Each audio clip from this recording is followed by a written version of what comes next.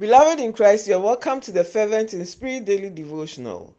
Today is Saturday, the 28th of January 2023, and the theme for our devotion is Let Your Steps Be Ordered.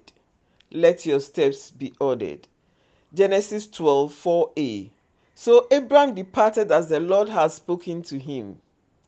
Yesterday, we focused on the first part of the text above and emphasized the need to engage the power of the first step.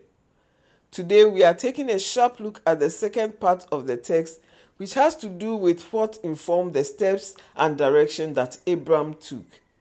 We learned that he departed as the Lord had spoken to him. His steps were ordered by the Lord.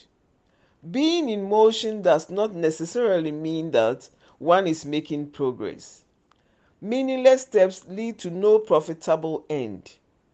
If you pay attention to the witness of your spirit, you will hear the still small voice of God talking to you to chart the course of your life.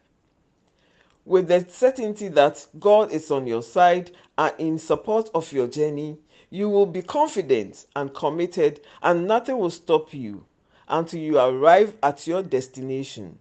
So let God direct your steps and you will surely succeed. Shall we pray?